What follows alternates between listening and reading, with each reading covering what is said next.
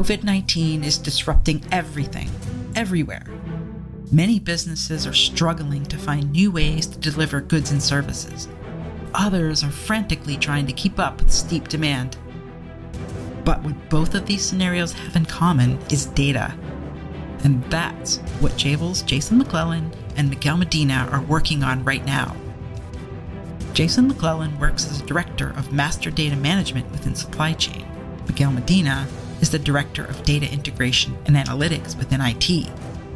Together, they're creating a foundation on which to build and scale almost any business, even the ones we haven't thought of yet.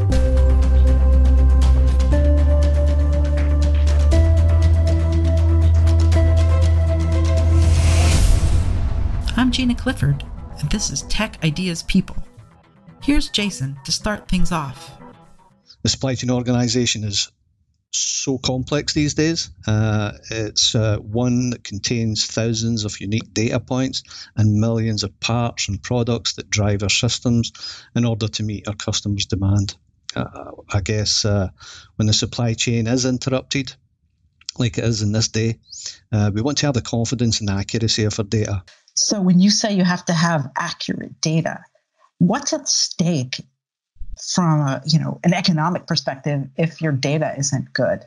It could mean liability across the board for our company as a whole, and it could be catastrophic to our business going forward. I mean, something as simple as a binding purchase order at the wrong price or the wrong quantity.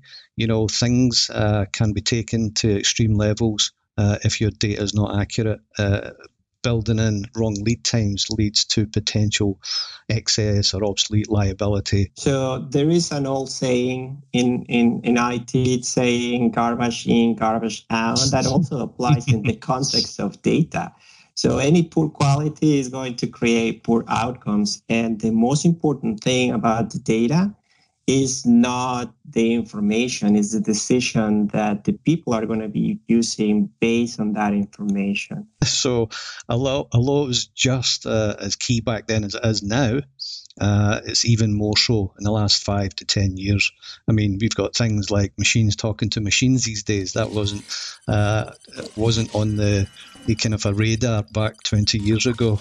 Yeah, this is a really interesting question, Gina. Now we have, bigger volume of data, more complex decisions to make. Marketplace has been increasing complexity. We have new technology elements at our disposal that has changed the landscape in which, we can leverage and use data. What it has changed is the complexity of the marketplace, the complexity of the systems, but we are still trying to get information out of these silo set of systems. The fundamentals are still the same challenges that were 20 years ago. We just got better toys. So Jason and Miguel had to make some tough decisions. Some tools and applications would have to go. Other applications were needed, but who would build them? Here's what they did. What we did as a group and working with Miguel's team is that we got together and we understood exactly all the different applications, all the different metrics, the KPIs, but more importantly, are they bringing business value? And we managed to strip back all of the things that we believed were not bringing business value or not being used. And we really reduced the complexity of what we had on our table. So that gave us a nice kind of a starting point to then look at and work with Miguel on the technology side of things. What's new in the market for reporting platforms, what's available in-house, or is it something we need to go external for? So we did all that analysis few years back, and we decided we were going to head down this path. And again, working with Miguel's team very, very closely, we collaborated on the right path for the supply chain group. We did something very similar in IT about 4 years ago, where we began setting the foundations for the fundamental elements from a technology perspective to bring the organization to cover the organization needs into the, what we were seeing coming from a data analytics perspective. We were doing things that we were a little bit ahead of the curve in terms of setting the right infrastructure, the new architectures, that kind of stuff. So that helps a lot, because by the time that we start finding partners like Jason, we were ready to start running. And that was a huge difference for us. So in other words, we start working on the preparation to get ready and engage and start working with the business. But years ago, what used to happen is the business would come up with their requirements. They would document them to the best of their capability, put it in a document and throw it over the wall to IT to try and decipher and understand. That doesn't work anymore, right? That's the reason why we decided to bring IT into the fold from the very beginning. We as a supply chain group have introduced a cross-functional supply chain data excellence group, and they provide the leadership and the direction for the supply chain. But within that group, we also have IT. So IT have a seat at the table. We want to work with them, and there should be no surprises on our roadmap. They should know exactly what we're trying to achieve over the coming months, quarters, years. We sat together and consciously made decisions like, this is how it should look, this is how it should feel to the end user. It has to follow a standard format. Nobody should really deviate from that. And coming up with standards and definitions around data allowed us to set a kind of a standard for the whole other, or set a standard for the rest of the organization, not just only for the supply chain group. Jason and Miguel figured out what makes a data alliance successful and valuable. It isn't so much about technology as it is about culture. I just want to point to 3 points that I believe that had contributed to move this relationship to the next level. So the first one is being clarity of roles. Ownership is what starts taking things into a different level. The second element is how the teams are being integrating and really cross-pollinating. So the business is learning more about technical elements. My team is learning more about business processes and how the organization is using that information to business decisions. And finally, the partnership element that I was mentioning. We realized that we have complementary skills. Before, the business used to come and say, hey, I need X, Y, or Z. Tell me when you guys are done. And that type of mentality, or that type of role playing, doesn't fit into a data and analytics world. It really needs to be a partnership. It needs to be a collaboration. It needs to be an ownership for this thing to move together. We've eradicated a lot of noise that we did not need. We were establishing that kind of one version of the truth, which is a common statement within the data world. We're establishing global standards. This has proved necessary. So this was reducing data disconnects between KPIs, metrics, applications.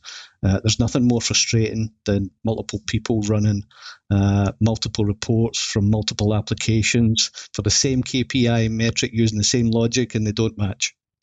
It is ultimately important that we establish those standards, establish those logics, and condense the complexity of what we have or what we did have. And this is where we're heading now, and I see it being even more streamlined in the future. Technology is a very important element, but it is culture in the context of data analytics that is where we should be focusing most of our efforts. And there are two particular things. Obviously, the culture involves all the behaviors that an organization is taking about a particular topic, in this case, how they are using data. But the most important thing is we need to make sure that our organization has the right literature about data, so they understand data, they can read data. I like to use this depiction of this is like having access to billions of books. Very few people know how to read, but the culture is not conducive for those people to learn to read. So, it's having all this volume of data. Very few people know how to use it, but the rest of the organization may not see the value. And I think that's the biggest challenge the organizations are facing from their own people. It's the whole culture. So that's probably one of the things that we need to keep evolving and working and reinforcing to start changing that cultural aspect of all these components. The other one on top of technology is the processes. As we prepare for a post-COVID-19 world, data will be at the center of it all. But if we don't follow the steps that Miguel and Jason describe next, no tools and technologies will get us there. So if we want to identify value that is coming from decisions that derive from information that is being consumed from data, we need to focus our efforts on the most important business processes that are going to align to the strategic initiatives, because that is going to be perceived as most valuable.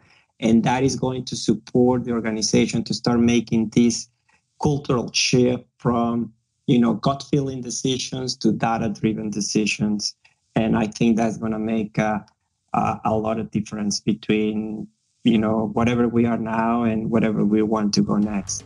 It's now more than ever the time to manage data as an asset. We need to collaborate in order to succeed in these challenging times, and establishing the teamwork and the communication and trust. The strategy, the synergies that exist between the complementary skills of the two groups, and really working together to drive change. That is one aspect. The other one is keep these energy, I really call it energy boost, coming from the alignment, coming from the collaborative leadership between the two groups, where identifying a great opportunity, see the strategic value of it, and then go ahead and doing it. One of the things that we have observed, on some of the initiatives that we have worked together, is that other groups are starting to notice it, and then they're coming back to us and say, "Hey, how did you guys did that? We want to be part of it." And that is great, because it's creating an alignment beyond of our original two groups, and we are able, if you will, to create this excitement with the other groups. The more synergy that we create, the better, because then these start going to becoming a movement, and it's going to start transcending only our groups, but it's all going to start transcending into the culture. We're in the business of creating value. We're not in the business necessarily of delivering a service, which is the old mentality. If we can work together to create value, that is what is going to make a world difference for our groups.